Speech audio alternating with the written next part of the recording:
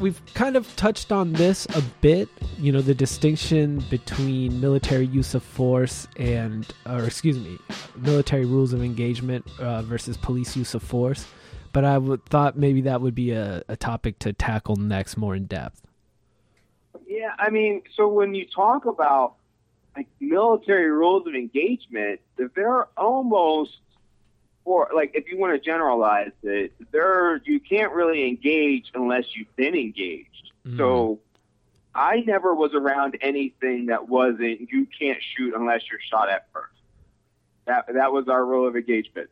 So in policing in America, it's as long as you're in fear, and that fear standard is what really gets us a lot when it comes to from all the way from Freddie Gray to Terrence McCutcheon, and in how different those murders are. Fear and the reasonableness of fear is an underlying concept throughout all of it. I mean, what as someone who was a police officer, how often would you say when you're on the street that you are in fear? I mean, I just because of the nature of the work, and especially because of the nature of the work, I would think in a context like Baltimore with all the social issues that it has, it seems like you're kind of in a situation where you could reasonably be afraid a lot of the time. Yeah, so reasonable is your problem. Like a lot of our problems with American use of force comes down, especially when it comes to criminal. Like when it comes to whether you're employed or not, that's entirely up to a police chief. So no one should buy anything other than that. They're like, oh, we can't do anything. Of course you can. You can fire them. You just can't. You can't prosecute them. Those are different ballgames. Sure. So the policing relies on the standard that if you can't prosecute them, then you can't fire them. Well, that's ridiculous. So the fear thing that comes in, it's supposed to be whether a reasonable officer should be. It's reasonable for that. Whether it's reasonable for a reasonable officer to be in fear. And what we've done is we've allowed, and you'll see it. You can really see it distinctly in the Judge Barry Williams for Freddie Gray, for the murder of Freddie Gray, in the case in there, where he takes reasonable to be defined by police officers, which is ridiculous. So if that means you are applying reasonableness to majority, and if the majority is unreasonable, then you've defined unreasonable as reasonable and codified it in law. And I think that's a large thing of what we faced when we look at how Freddie Gray was killed. And that wasn't a firearm, and it underlined on that fear aspect that everyone is going through. So, things should be is whether a civilian that's paying for those services finds it reasonable for that individual to be in fear, and it wouldn't be just one person. It has to be a whole bunch of people that would say that, a board of some sort. But like, I never felt fear. And that's a different ballgame. Did that come from the Marine Corps and the way it is there? So in the Marine Corps, you have to accept that you don't get to defend yourself until somebody tries to kill you. You just pretty much have to accept that reality. Yeah. And policing hasn't accepted that reality. So policing, everyone dies before they do. So, I mean, that's another colloquialism where they say, I'd rather be judged by 12 than carried by 6. They have no problem putting that on a T-shirt. And what that says is that your life is patently less important than mine because I'm a cop. I mean, it's interesting because, I mean, just as a civilian, it seems to me that is also my rule of engagement, right? Like, I can't go into court and be like, yo, I was just afraid, so I off this guy, right? I generally, for me to have a justifiable self-defense, that's a terrible sentence, but for me to try to defend myself on the basis of self-defense, I generally have to have been engaged or not caused the situation, right? Yes, but where police can really skirt that, and in situations that will be logical, is that they also have the responsibility to protect. Well, they don't have a legal responsibility, but you have the moral responsibility to protect others. So they can be in fear of someone else's life and use that as justification. So, like the majority, humans are myopic. So, majority of officers are going to use the myopic excuse that I was in fear, and it's probably more unreasonable. I think they are in fear for the most part. It's just that fear is unreasonable and something that we have created in the society, and we haven't trained out, and we set a system to put people in these situations of fear. So is it scary to go into somebody's house in the middle of the morning to serve a search warrant or a drug warrant of the house? Yeah, that can easily be labeled something that is scary or fearful, but that means we shouldn't make our officers go into that situation constantly being smart enough to know that it puts you in fear, and when you're in fear, you do crazy things. No, absolutely. I mean, you feel like perhaps because of your military background and just sort of the different perspective when it comes to engagement as a result of that background, that fear wasn't necessarily something you dealt with a lot while a police officer. But I mean, what percentage of the time would you say people or police officers specifically are probably validly afraid in terms of the context they're dealing with on a day-to-day basis? Well, that's the thing, is I can't make that judgment because this is a matter of perception to what it is to somebody else. So that's the whole problem with even codifying it. We're trying to explain and codify a person's emotion, and that just simply cannot be done. And we can't define where fear is. Where I get confused is I don't know. I don't remember being fearful going into the Marine Corps. So I don't know whether it was the Marine Corps that did that, or what could be really scary or complex is if there's some kind of genetic issue where certain people have a propensity to not fear things, and that's you'd actually want to be police officers, and then we go down a dark rabbit hole that I don't think society's ready to go down. No, definitely. I mean, for any number of reasons, we could see why that would be. But I guess the question then becomes, because you mentioned that Judge Barry Williams in determining or in making his legal judgments about the facts before him in the different trials of officers and the death of Freddie Gray, that inevitably the reasonable officer standard was being judged based on what other officers were saying was sort of like the common perspective or the common practice, for example. But it kind of raises a particular issue in a place like Baltimore, where the police department has a reputation, which I think a lot of the officers, certainly who testified in the William Porter trial, essentially testified to, which is that it's not a super professional agency. Let me first, before I move on from that, is your perception from having been inside that is fair to say of the police department in Baltimore? So what he was doing was defining what is average, and what those officers said, while I did my master's degree in management because it's completely unprofessional. I wrote that book because the professionalism was ridiculous, and what started it was that our entire shift couldn't legally define what an arrest is. And I would be hard-pressed I would tell you that maybe 5% of all cops could define what an arrest is legally. In Baltimore specifically, or do you think that's broadly true of police agencies? I don't think anything is unique to Baltimore. I think every single DOJ report all reflects the same things. Yeah. You're operating in the same system everywhere. So while your levels of its expression may not be there, if you're in a homogenous society of white people and you have a racist against black people police department, well, you're not going to see a lot of results of that in a homogenous society. So, but wherever you get a heterogeneous society, you see this like crazy.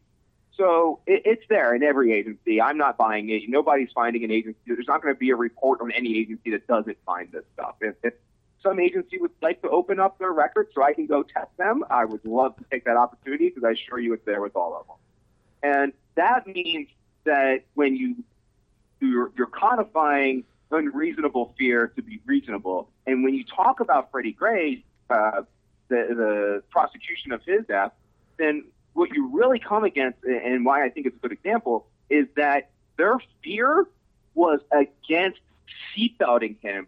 They are so afraid, and the general attitude of risking themselves at all that they were afraid of a 145-pound handcuffed male to put a seatbelt on him. That was the legal argument that won.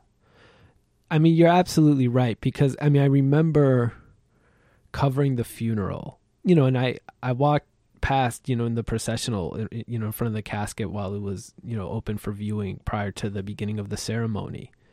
And it was hard not to notice that, in addition to this person being obviously very young, he wasn't like some huge guy who you'd sort of look at and say, well, I could see how someone might feel menaced or threatened by him, right? Like, other than the fact that he was a young black male from a poor black community, and that we tend to sort of associate certain things with that, there was literally nothing about this person that screamed threat, right? Certainly not physically. And then every conversation I've had with people who knew him describes someone who was basically kind of like always happy, always in a good mood, always improving your mood, right? Like, not a dangerous person.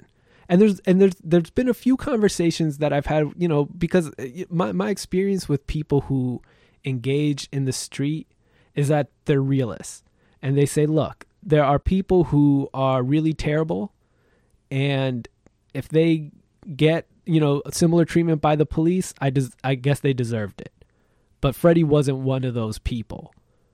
And so in light of all that, does there come a point where what we are codifying is not this unreasonable thing simply, but we're codifying a lack of professionalism that results in events like what happened to Mr. Gray?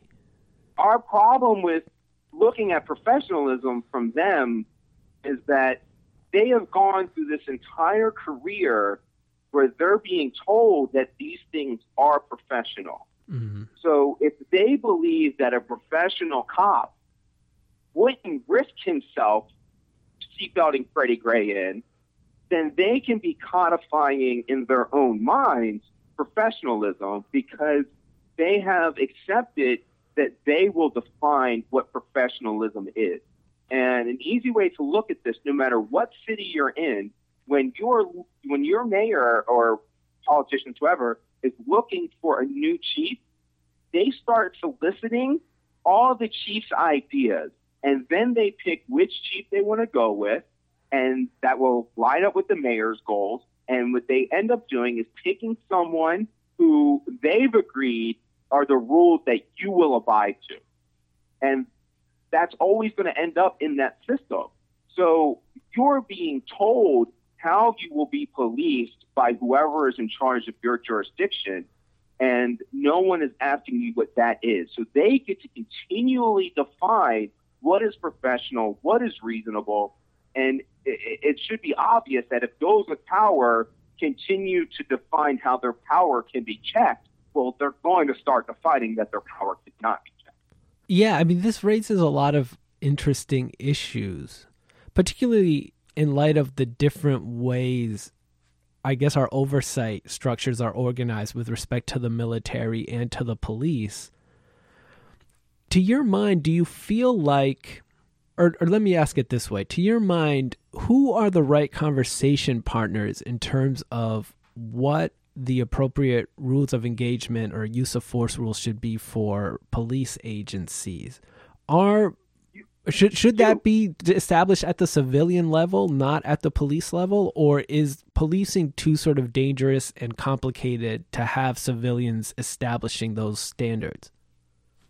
The thing is, policing has allowed the public to think that it's this unique thing that is not a human endeavor, like they're a different class of citizen. And that's ridiculous. We're human. So we're all in this society. So if we have an entire different set of rules and standards as police, we can't integrate into the communities that we're supposed to be serving, because we're putting ourselves as an elite, like the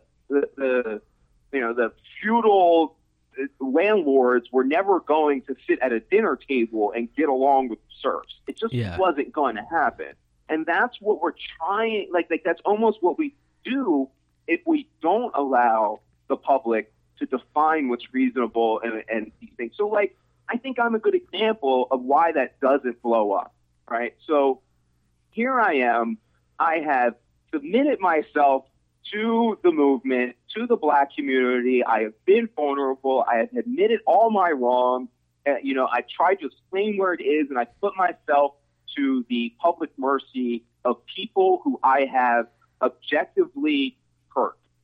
And people are forgiving, and they understand that it was a human thing. And as long as we're human and we come clean about it and we do everything we can to not make those mistakes again, then we accept mistakes. What we don't accept is mistakes that are treated like not being mistakes.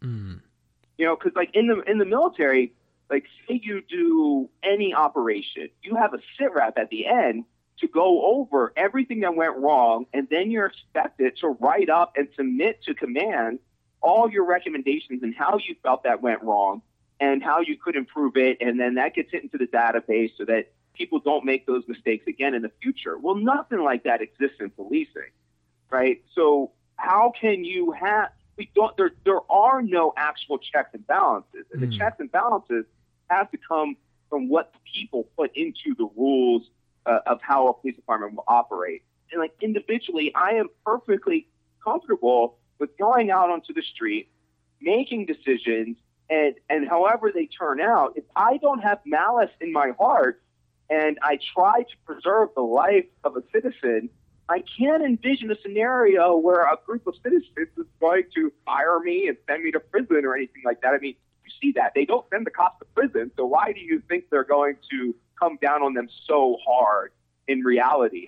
I don't understand why people even have that assumption. It's a claim that's essentially without merit at all. No, I mean, you're absolutely right. I mean, I think it's well established that jurors are it's rare that they go against the police officer's narrative, about whether they were afraid or whether their use of force was objectively reasonable.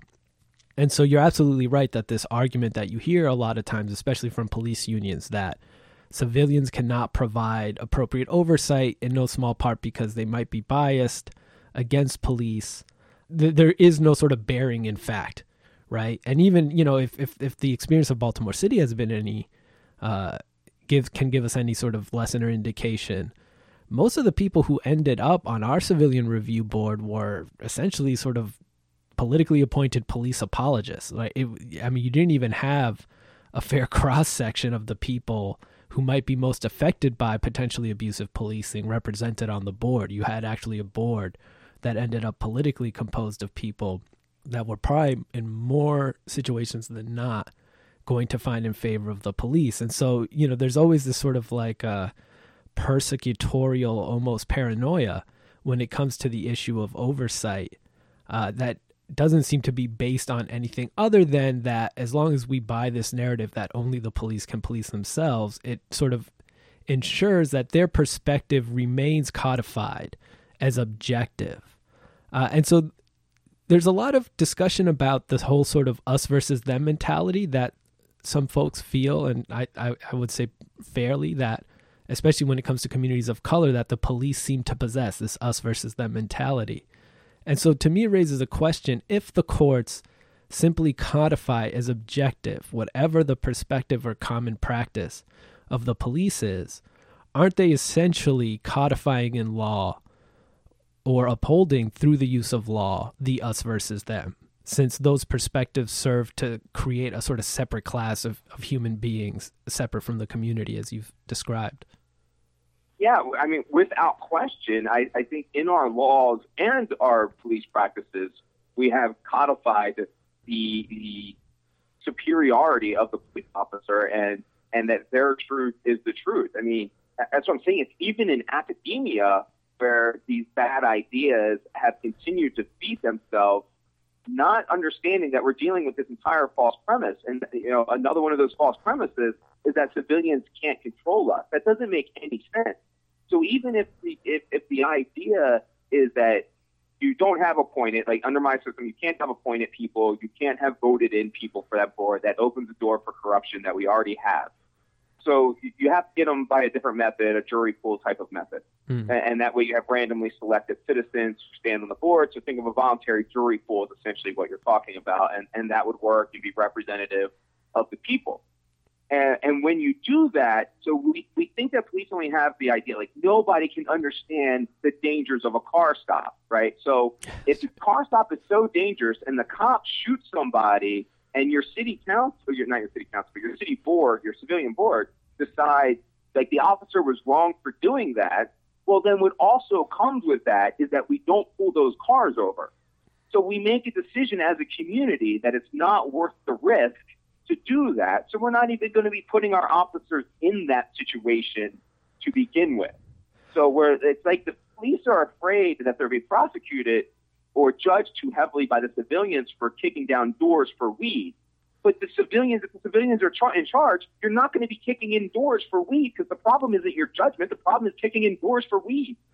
Yeah. So let me ask about this, because I think this is in a lot of ways the crux of the issue, because I remember sitting in the courtroom when Officer William Porter was testifying in his own defense in his trial in the death of Freddie Gray. And he talked about his first arrest, right? And he describes this foot chase where he's running after this suspect, and the suspect runs into a home and he follows him in, and he and another officer like tackle the guy, and they finally kind of like get him under control and are able to arrest him. And then he's like, that was possession of marijuana.